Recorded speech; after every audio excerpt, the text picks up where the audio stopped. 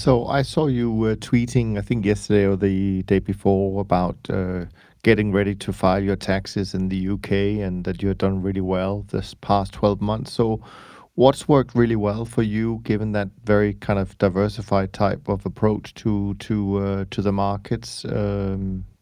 Yeah, so the futures portfolio this year has done really well. So I tend to measure my performance on the UK tax year basis. That's roughly from April to March. So as of now, it's up about 31%. And my annualized vol target is 25%. So that's a sharp of just over one. So that's pretty good. That's my best performance since I think 2014. So that's worked pretty well. Within that, things that have done well, it's been things like the metals, palladium, platinum. They've done very well.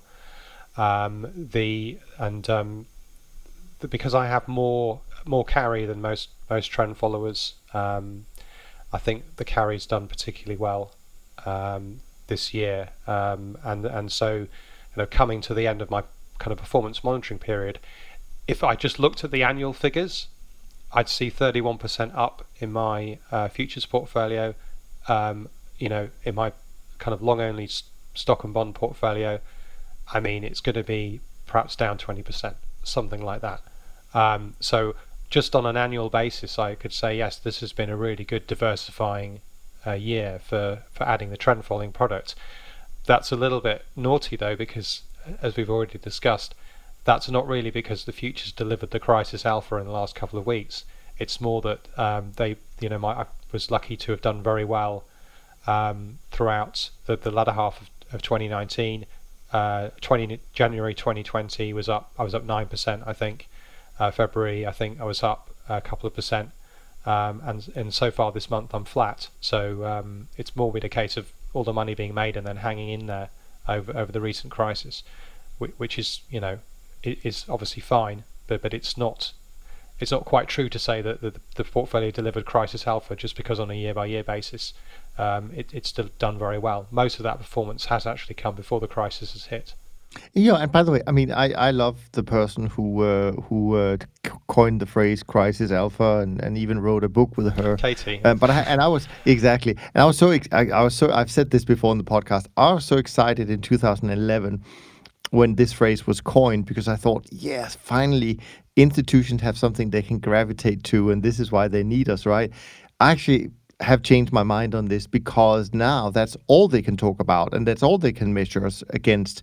And of course, I mean, our firm goes back to 1974. So when we designed our systems, we didn't design it with a crisis alpha in mind. I mean, that didn't exist. So I'm kind of, let's not get too excited about crisis alpha. Let's just produce absolute returns. And if we can do that with zero correlation over time, we're doing a great job, and we have a role to play in any portfolio, really. So yeah, I mean, but I wanted. Sorry, can I just on that point? It's just I think you need to think about common sense.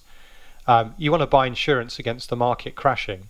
If you want perfect insurance, you're going to have to pay for it. So perfect insurance would be something like buying out of the money puts, and always buying them. Not buying them selectively when you think they're cheap. Over time, that will lose you money. That's a negative Sharpe ratio strategy. Trend following is something that provides less protection against market crashes, because if they're sudden and savage, then you won't necessarily get your insurance policy paying out. But it does seem to be something that has a positive Sharpe ratio. So it's kind of unrealistic to expect that you can have your cake and eat it. You can't have a product which will give you perfect protection in a crisis, but also make you money. That's ridiculous.